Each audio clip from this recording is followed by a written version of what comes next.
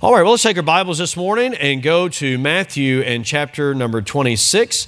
Matthew and chapter 26 as we stand in honor of God's Word here this morning. Matthew 26 and verse number 31. So Matthew 26 and verse number 31 is where we're going to begin our reading. Matthew 26 and verse number 31. We'll start in verse 30 just to get a little bit of a run at it. This is at the conclusion of what we know now as the Lord's Supper, is the observance of the Passover. And so Jesus is making his way. He's on the way to Calvary to die for our sins. And God allowed us to see some of the events leading up to his crucifixion so that we'd understand that Jesus didn't die as any other man. There's something that is different about his death than any death that has ever taken place and any death that will take place. And so we're getting a little bit of a glimpse of that as we go along in our journey here. So now let's look at verse 30 and we'll read through verse number 46. And when they, that'd be Jesus and the disciples, minus Judas, as we saw, but when they had sung an hymn, they went out into the Mount of Olives. They went out into the Mount of Olives. Then saith Jesus unto them, All ye shall be offended because of me this night. For it is written, I will smite the shepherd, and the sheep of the flock shall be scattered abroad.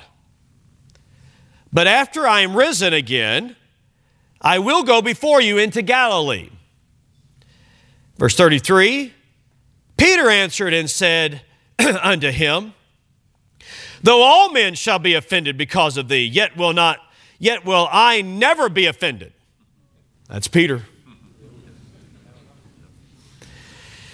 Jesus said unto him, verse 34, Verily, I say unto thee, that this night, before the cock crow, thou shalt deny me thrice, or 3 times. Peter said unto him, Though I should die with thee, yet will I not deny thee. Now, Peter wasn't the only one, though. Look what it says in the last part of the verse. Likewise also said all the disciples. So they all said that, Lord, we're willing to die for you, die with you. Verse 36, Then cometh Jesus with them unto a place called Gethsemane,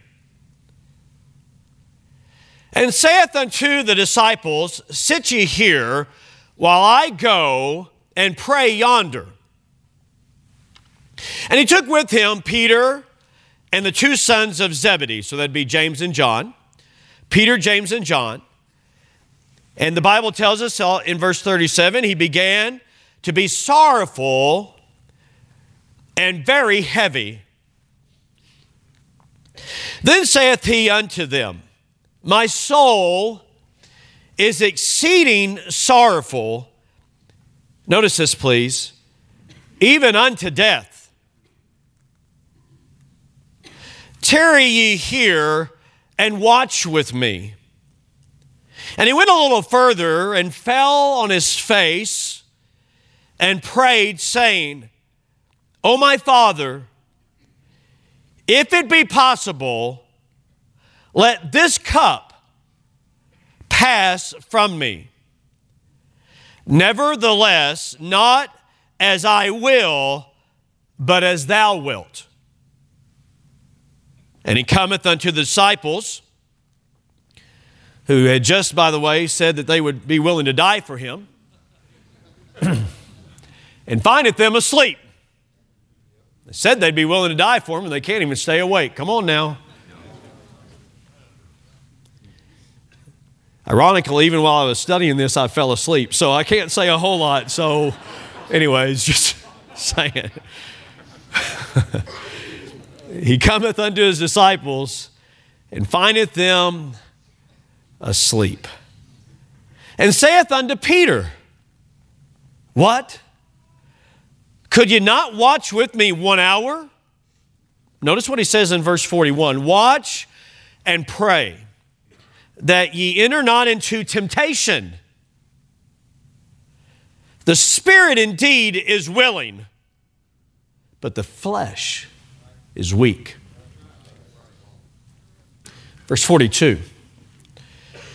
He went away again the second time and prayed, saying, O my Father, if this cup may not pass away from me, except I drink it, thy will be done. And he came and found them asleep again, for their eyes were heavy. And he left them and went away again and prayed the third time, saying the same words, which would have been to the effect, let this cup pass from me, nevertheless not as I will, but as thou wilt. That would be the essence of what he would have prayed. Verse 45, then cometh he to his disciples and saith unto them, sleep on now and take your rest. Behold, the hour is at hand. And the Son of Man is betrayed into the hands of sinners. And then verse 46, rise, let us be going. Behold, he is at hand that doth betray me. In fact, verse 47, if you'd allow me just to read just a little bit further. While he yet spake, lo, or behold, Judas, one of the 12, came, and with him a great multitude with swords and staves. And he's going to betray Jesus at that time.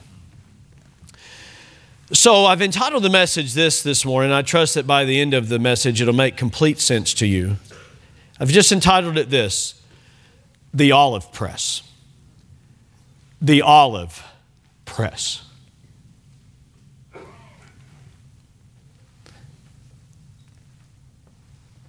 The olive press.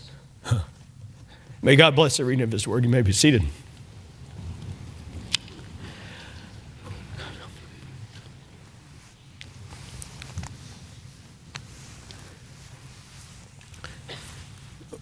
One of the most memorable times we had in Israel was actually in the Garden of Gethsemane. Being able to be there, you're just you're looking over the Kidron Valley, and you're looking into the holy city. You can see the Temple Mount area, and basically you're just right there at the Eastern Gate. I really hadn't put all that together, that you have the Mount of Olives. And we started out at the top of the Mount of Olives overlooking the city. And then we made our way down by foot, and about maybe 2/3 of the way down, or nearly at the foot of the Mount of Olives, is this grove of olive trees, that many of which are ancient. I mean, you can just look at them and tell that's a really old tree. And I don't know how long or how far back they date, but nonetheless, these ancient olive trees. And then this grove of olive trees. And it would have been this location, or at least in that area, where Jesus went with his disciples to pray. And we were blessed. Brother Dean Herring, our guide, worked it out to where our group could have there's a garden area there, and we were able to have just that area exclusively for our group. Another group joined us somewhat maybe midway through or so, but we had about 30 minutes to 40 to just pray. It was really significant for several reasons. One actually is a little bit personal. 1975, Brother Decker, Angie's dad and mom, prayed in that garden because they weren't able to have kids. And they prayed. Sorry. Prayed that they might be able to. 1976, Angie was born. So it was pretty awesome to be there underneath one of those olive trees rather, and to pray with their answer to prayer. Angie. And we didn't pray for more children, I'm just saying, but just for clarity there. So that was a neat experience to do that. But then just to think, and it's neat to watch other people in our group that pray. Terry and Mickey Randolph, they were in our group, and just to, it was a special moment. I'm not trying to be weird about it. It was just a special moment, as you might imagine. But there was a lot of things I hadn't put together at that time, and maybe just the frailty of our memories. You just don't remember it all. But there's this interesting connection between the name of the place Gethsemane and what actually happened there. And some of it I hadn't really understood till we actually went up north of Jerusalem to Nazareth, and there's a place there called the Nazareth Experience where, Jesus spent his childhood and growing up, and they have an olive grove there, and they walked us through what it means to press the olives to get the oil out of those olives. So there's a connection there that I'd like to make a little bit later on in the message. But here we have our Lord praying in this garden. It was not just randomly selected. It's where he often went with his disciples. And in this location, he prayed as no one has ever prayed, no doubt.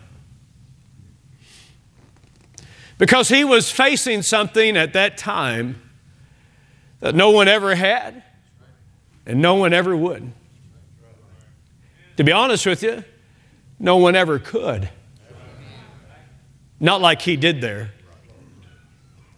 I got to be honest with you this morning, I can't say to you that I fully understand all that happened in that Garden of Gethsemane but I think it's important for us to understand, or at least try to understand here what God had Matthew, Mark, and Luke to record. John references their time in the garden, but doesn't go into all the detail that these three go into. But there's definitely a contrast, and I think you picked up on it, is very evident between the frailty of the disciples and yet the determination and the surrender of the Savior. Both were facing pressure. Pressure is a key word in the passage. Although you don't see the word pressure, it certainly is, the idea is there. You can see as Jesus says, my soul is exceeding filled with sorrow. I mean, it may be hard for us to understand or comprehend. How can our Savior wrestle so or agonize? There's a good word. Agonize. And even Luke would say that he sweat, as it were, great drops of blood.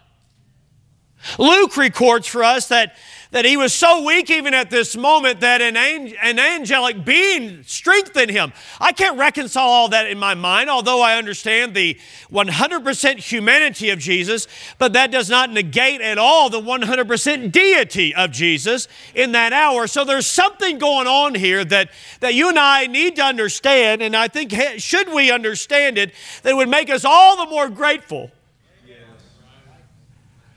for what happened at the cross of Calvary. Because if in the shadow of the cross, our Savior prays 3 times that this cup, and we need to understand this morning what that cup is. If he prayed 3 times that, Father, if there's another way, and you say, I don't even understand exactly how could that be. How could Jesus even approach the Father to say, Father, if there's another way, then we need to understand somewhat what is going on here. And if we understand it, then maybe we get a little bit of a glimpse of just the magnitude and what your sin and my sin cost our dear Savior. As in many ways he was pressed beyond measure. Pressed, the Bible says, I'm just trying to read what the Bible says, that he was at the point of death even at this moment. Pressed, he was filled with a sorrow even of death. I mean, this was a very, very intense time in the life of our Savior. What is it that created such intense pressure upon him? And then this, I think we also are responsible to consider also that Jesus is telling them, listen, you need to pray. Because you have the hour of temptation coming your way. There's pressure that you're going to face. The spirit indeed is willing, but the flesh is weak. And he was letting them know that ahead of time. And we could see even from what happened exactly how they responded as to what that type of pressure was. And we can also see how that he did not respond in a way that he could have. But then I would think also that we're to make some application to us because there's pressure that you and I face. But listen, folks, this morning, I think that you and I have no comparison in the type of pressure that we face here today. The Bible tells us that they sung an hymn. I feel like I just kind of read over that last week, but can you think about this just a moment, that he's on his way to the excruciating pain of Calvary, and yet he's singing? And there's joy. There's peace.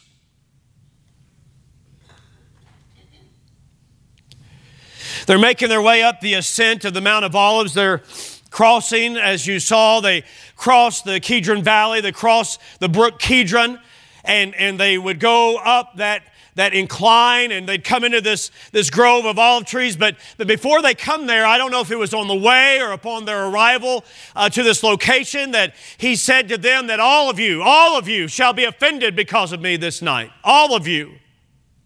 The word offended is the word from which we get the word scandal or scandalize. It's the word that means to trip or stumble. He's saying this: every one of you are going to fall away.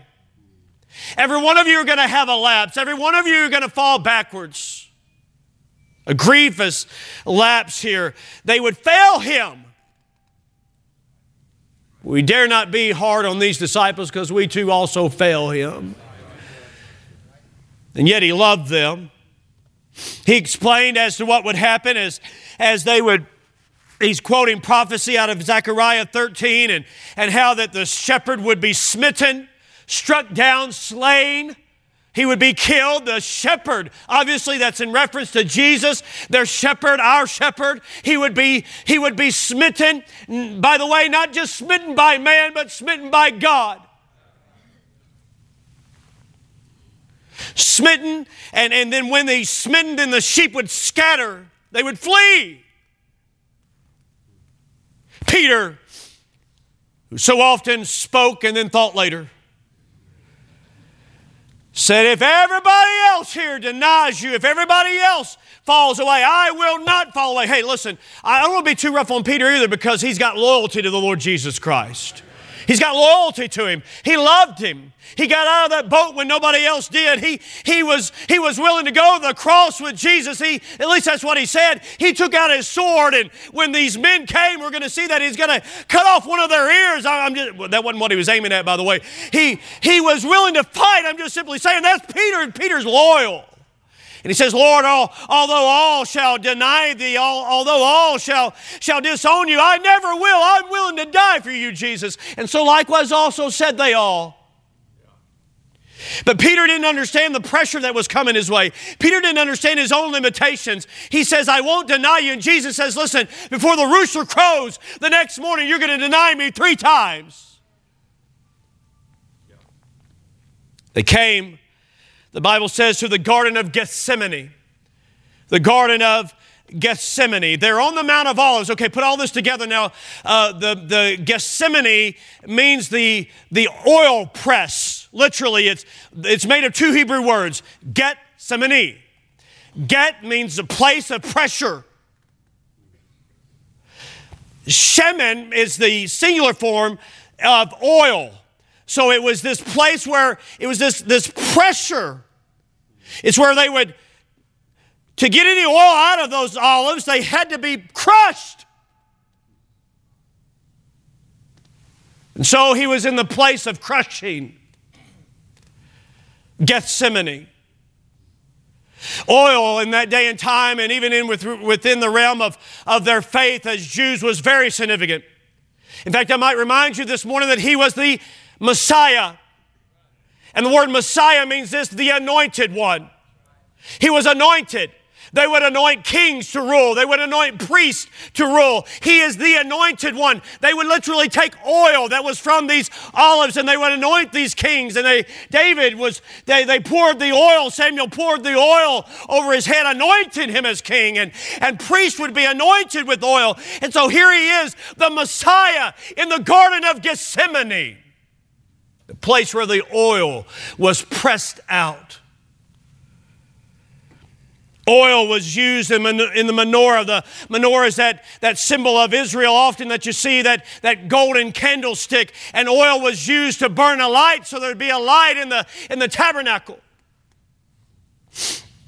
This was a common place for Jesus and his disciples to go. In fact, Judas knew exactly where they would be once they left that secret meeting place, that large upper room. He knew that he was going to cross that Kidron Valley and that Kidron Brook, and he was going to go into this garden because he oftentimes, John said, he oftentimes resorted thither with his disciples. Luke says that as he was wont, that's where he would go.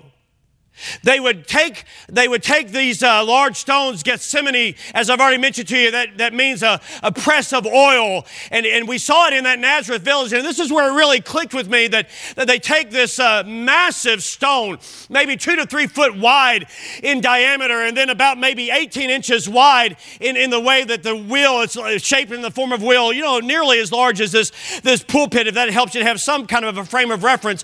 And they would use a donkey or some animal to turn this wheel. And what was happening is that they put these olives that they're just getting ready to do this in October, November. They take the olives and they put it in this basin here, this large stone basin. And this animal or these men would push it around, and this massive stone is crushing these olives to the point where they become basically a paste. And then they take that paste basically of both the pulp, the olives and all that is in it, and the oil, and they take it, they scoop it out, and they put it in these baskets. And then there in the Nazareth village, they showed us this, that there's this place where they have a pit underneath about 2 foot down, and they put these baskets that are collapsible. They stack them up, and then there's this massive weight that comes on them. They've already been crushed, mind you, but now they're going to be crushed, watch this, 3 more times. There's a massive stone, and in fact, one man said that it weighed about 500 kilograms, and so that's a massive weight. And so there's 3 different times that they use this lever system and this stone to press those olives down, and it gets pressed once, twice, and 3 times until all the oil is out.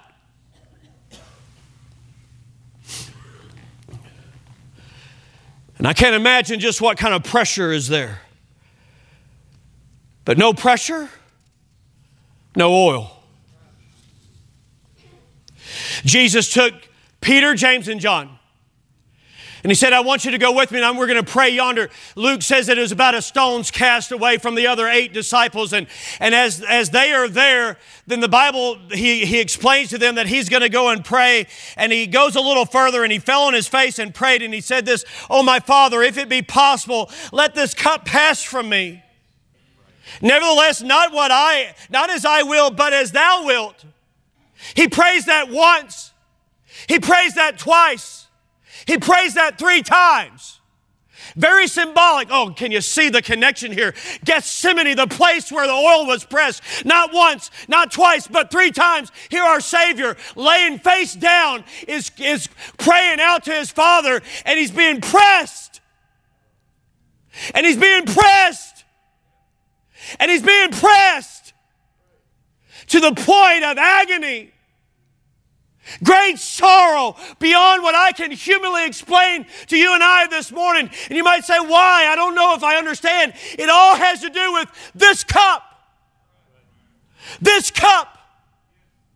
This cup, you see, the cup there is not just that Jesus was dreading that he was going to die.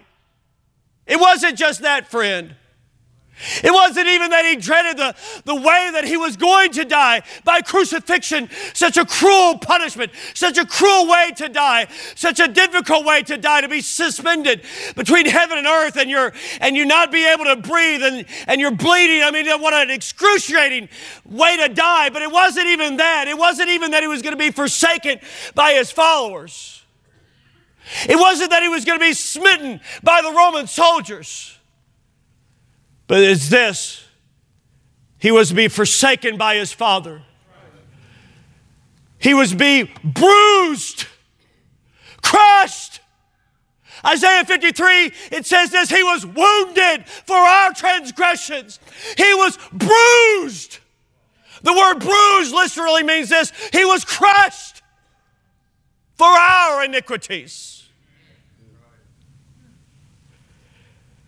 Pressure was so great, sorrow, very heavy. The word is troubled. The word is distressed. The word is exceeding sorrowful. He said to Peter, James, and John, my soul is exceeding sorrowful. It means it's afflicted beyond measure. It's deeply grieved. I want to be careful here this morning not to say too much, but I don't want to say too little, because I can't understand all that Jesus went through for you and what he went through for me. But listen, my friend, that means this: he was encompassed with grief.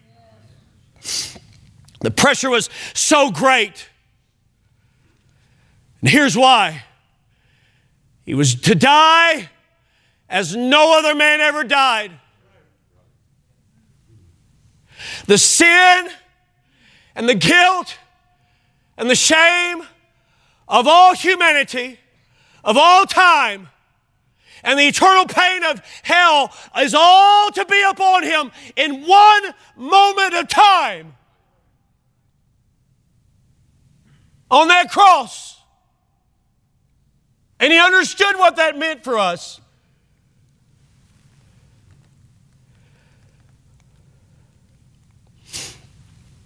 The wrath of God. The Bible talks about the cup of God's wrath. Psalm 75. In the prophet Isaiah, he speaks of the wrath of the cup of God's wrath.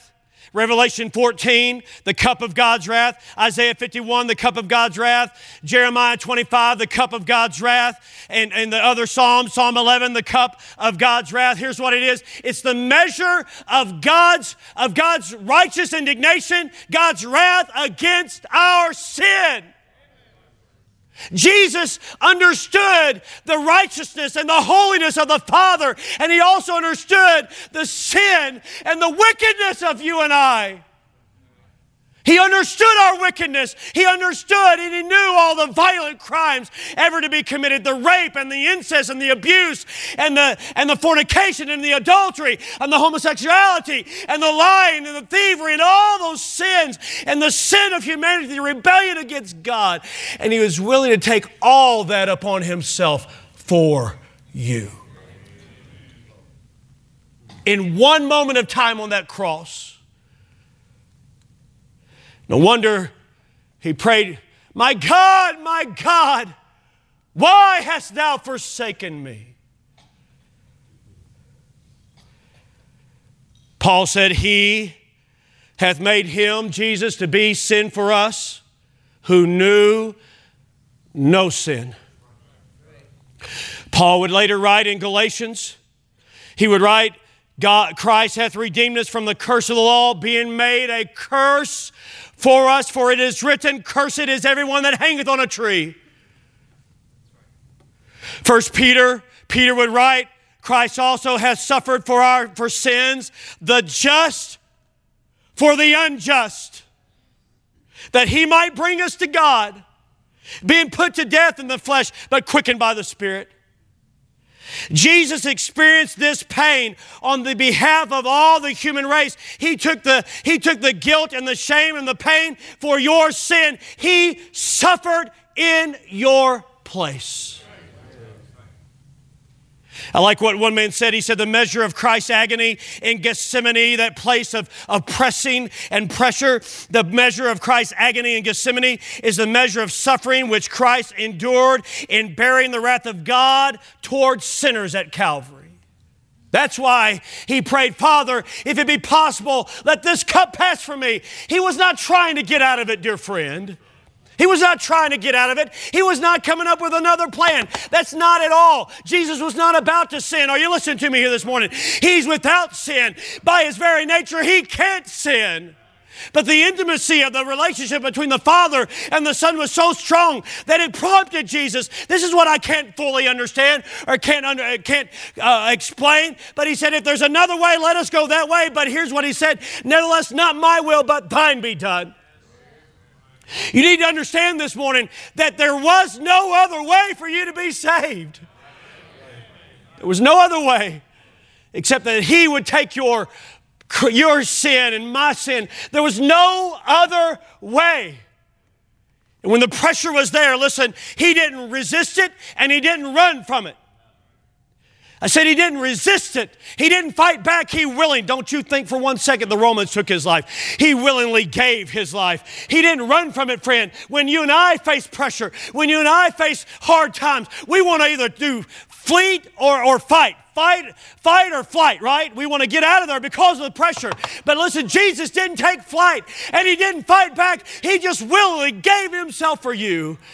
When the pressure came, here's what Jesus did. He surrendered to the will of the Father. He surrendered to the will of the Father. He surrendered to the will of the Father that you and I might be relieved. That's good.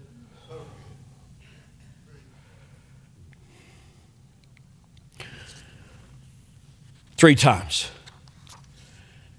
he prayed the same thing. Highly symbolic. Being in Gethsemane, because they understood the pressing. He responded to the pressure of the Father's will by surrender.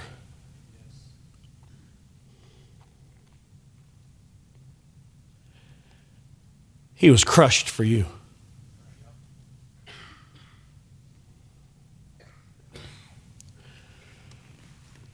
I've been overwhelmed.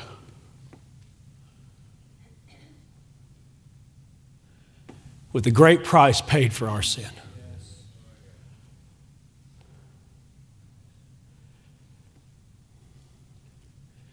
That he was willing to take being smitten like that. That he was willing to suffer that separation from the Father so that you and I could never. Would never.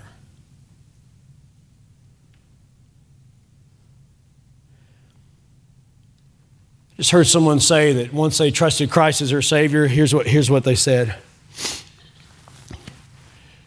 It felt like a great weight was off. We don't go by feelings when it comes to salvation. We go by faith. But if you understand what happened to you, that the wrath of God was upon you, but you trusted his substitute for wrath, and thus you were relieved, I imagine there is a great amount of relief that comes with that. I just heard the testimony of Brother Michael up in Stillwater as he was sharing with us how that as a child growing up, he never smiled. Lived with anger on the inside. Every day. Till somebody left a track in his prison cell. Yes, he went to prison. Spent 16 years there. But somebody gave him a track, and one night he couldn't sleep. So he figured, I'm just going to read because that'll just put me to sleep. And he read, and he heard for the first time that Jesus died in his place. And right there in that prison cell, he asked Jesus to save him. And he said, Jesus came in and he said, I didn't even know exactly what that meant. And now when you see Brother Michael, he's always smiling. Like really big.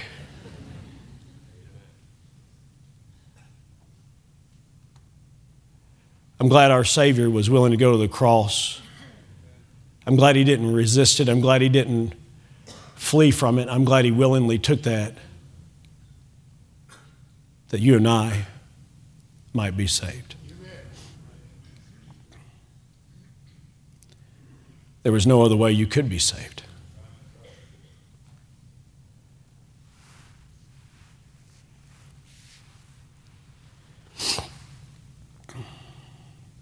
You and I have pressure that come to our lives as well. Nothing like what he faced.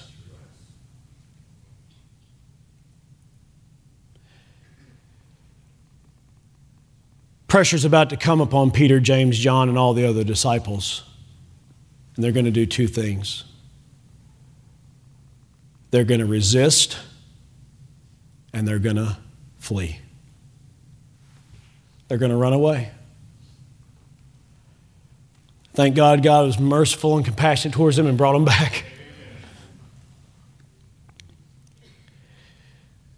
We see quite a contrast here between what our Savior did and what we typically do.